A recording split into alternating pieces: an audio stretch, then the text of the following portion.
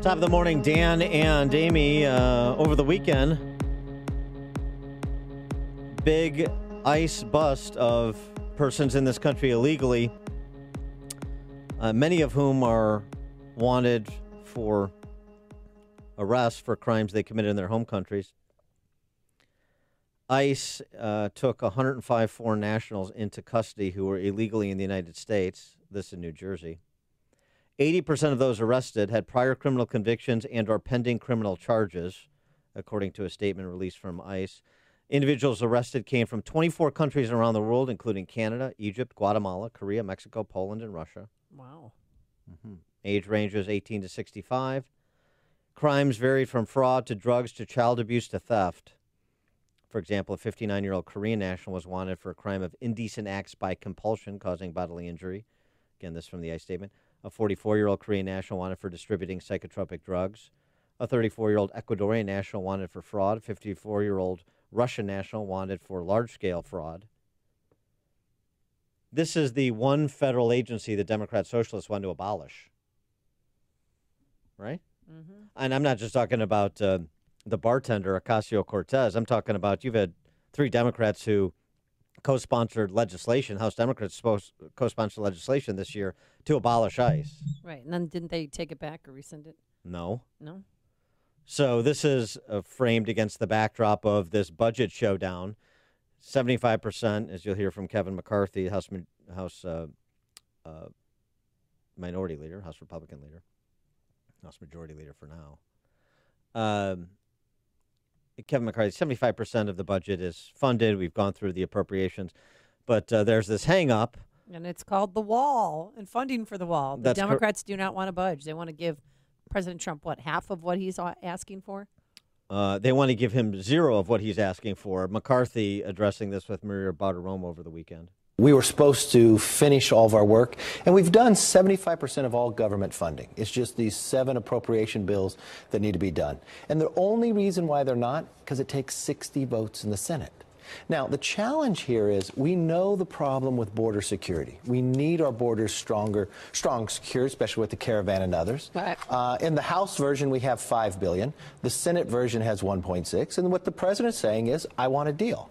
Right. So the president's willing to deal and House Democrats are not. And that's really the hang-up. By the way, when we're talking about this 75%, 7 appropriate bills pending, that's on the discretionary side. Forget the majority of the federal budget that's on autopilot. So just something to keep in mind when you hear hysterics about quote-unquote government shutdown. Kevin McCarthy says it's real simple what the problem is.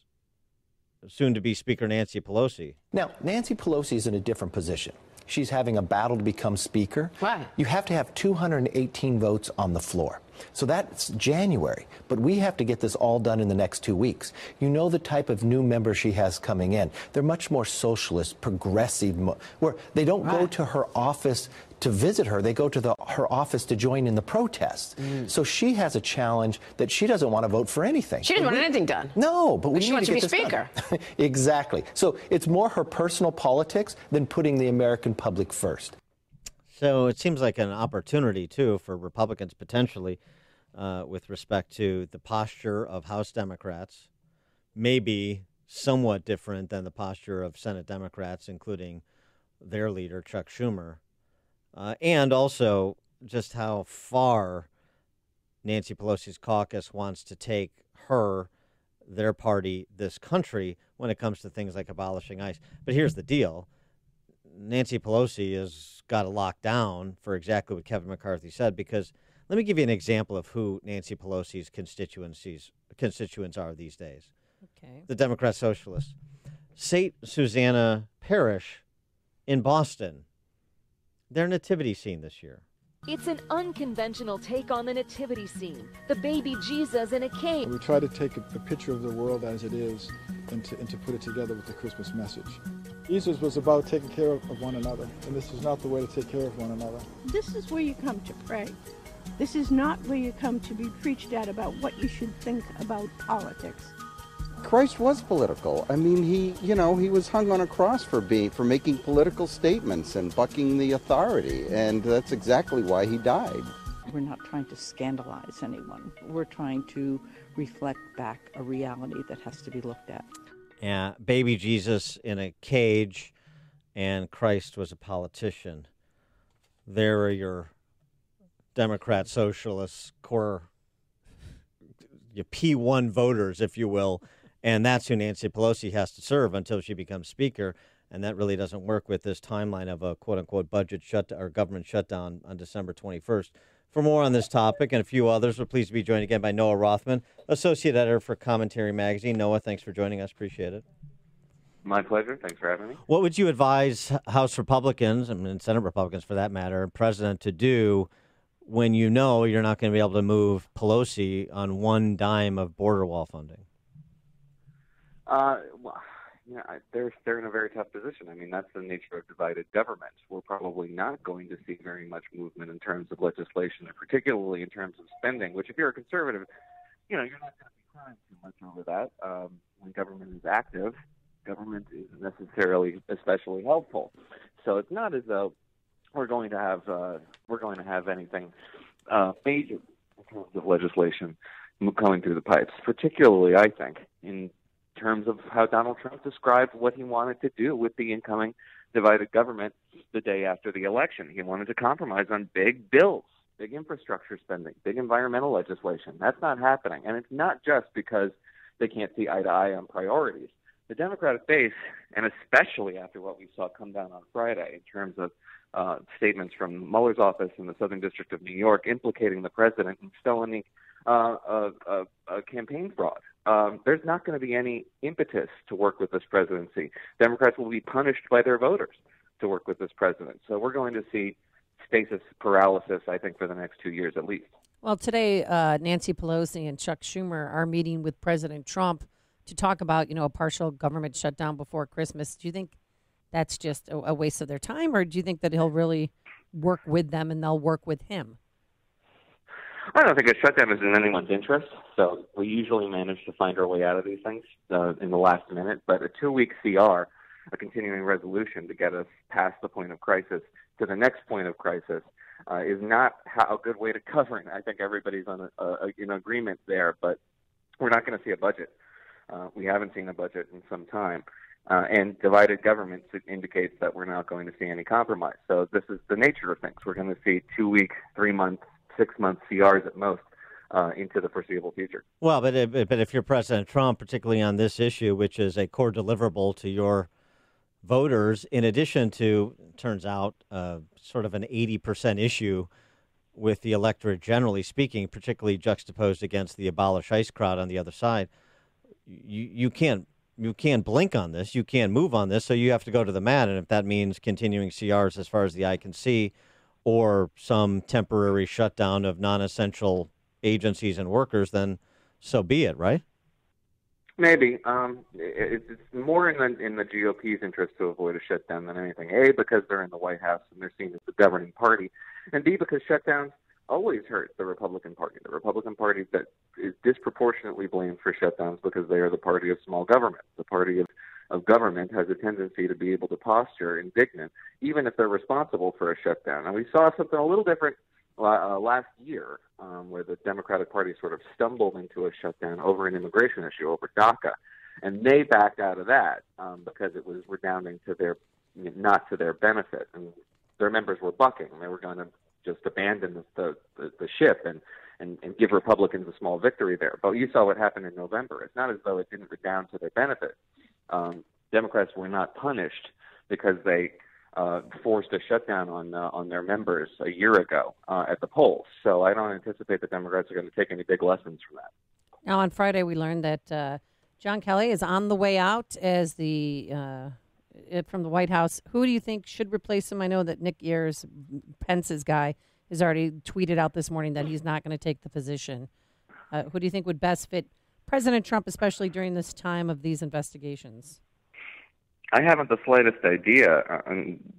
It's very strange. This is the kind of job that people will give their eye teeth for. I mean, this is Washington royalty. You get the keys to the kingdom if you're the chief of staff. People should be knocking down this door to get that job. but it is a difficult position in this administration because this administration doesn't operate like past administrations. It doesn't have the same chain of command. There are a lot of people who have access to this president, mostly through his family, people like Ivanka and Jared Kushner, who have frustrated, from all reports that we've heard, frustrated people like John Kelly and Reince Priebus because they're not responsive to the proper chain of command. So the person who takes this job has to not only be able to litigate issues on the Hill and navigate the Hill, but also a West Wing that is far more Byzantine than the normal process we would see from a standard operating West Wing. So I don't know who's the best guy for this job. I don't suspect the president really wants anybody to fill that job. I think he thinks he's the best chief of staff he can have, and he thinks most likely that the way he's running this White House is the way he's run the Trump organization, and that worked for him. And so why wouldn't it work in the foreseeable future? I wanted to ask you a culture question per this piece in New York Magazine by Andrew Sullivan about America's new religions. He writes, on the one hand, we have the cult of Trump on the right, a demigod, who among his worshipers can do no wrong. And we have the cult of social justice on the left, a religion whose followers show the same zeal as any born-again evangelical. They're filling the void Christianity once owned without any of the wisdom and culture and restraint that Christianity once provided. Sullivan writes that where does this go, these cults that he's describing? It goes to a period of illiberal politics in America, and that should be a deep concern to people who believe in free minds and free markets, generally speaking. I want to get your reaction to what he said. Yeah, I think that's a pretty astute observation. This country is no stranger to civic religion. In the past, it's essentially been the Constitution, which has taken on a sort of a civic compact, as well as being just a sort of the guidelines by which the government operates. The First Amendment, for example, only prohibits speech, being speech and assembly and free expression being limited by the government. But we, as this country, have sort of taken it to mean this sort of sacred compact by which we understand that your freedom of expression shall not be abridged even by private institutions and private individuals. And that's sort of it's not religious necessarily, but it does go beyond what we understand as sort of civic compact to mean. What we are seeing and what Andrew Sullivan has expressed is these theological commitments that we see, particularly on the left, and social justice in particular, which has taken on a theocratic aspect to it, inviolable precepts by which people organize their lives, which you can call a religion by any other standard. And a cult of personality, as you described, is what this president commands, and what any president commands to an extent, but particularly this president, also takes on the form of religiosity. I think this is a pretty astute observation, and yes, what he notes is that the sort of humility and understanding that you yourself are not the center of the universe that is inherent in the practice of the major religions, Christianity, Islam, Judaism, etc. That is not present in what we see in these kind of theocratic commitments to political objectives, and they can be co-opted pretty easily and pretty quickly by unscrupulous actors.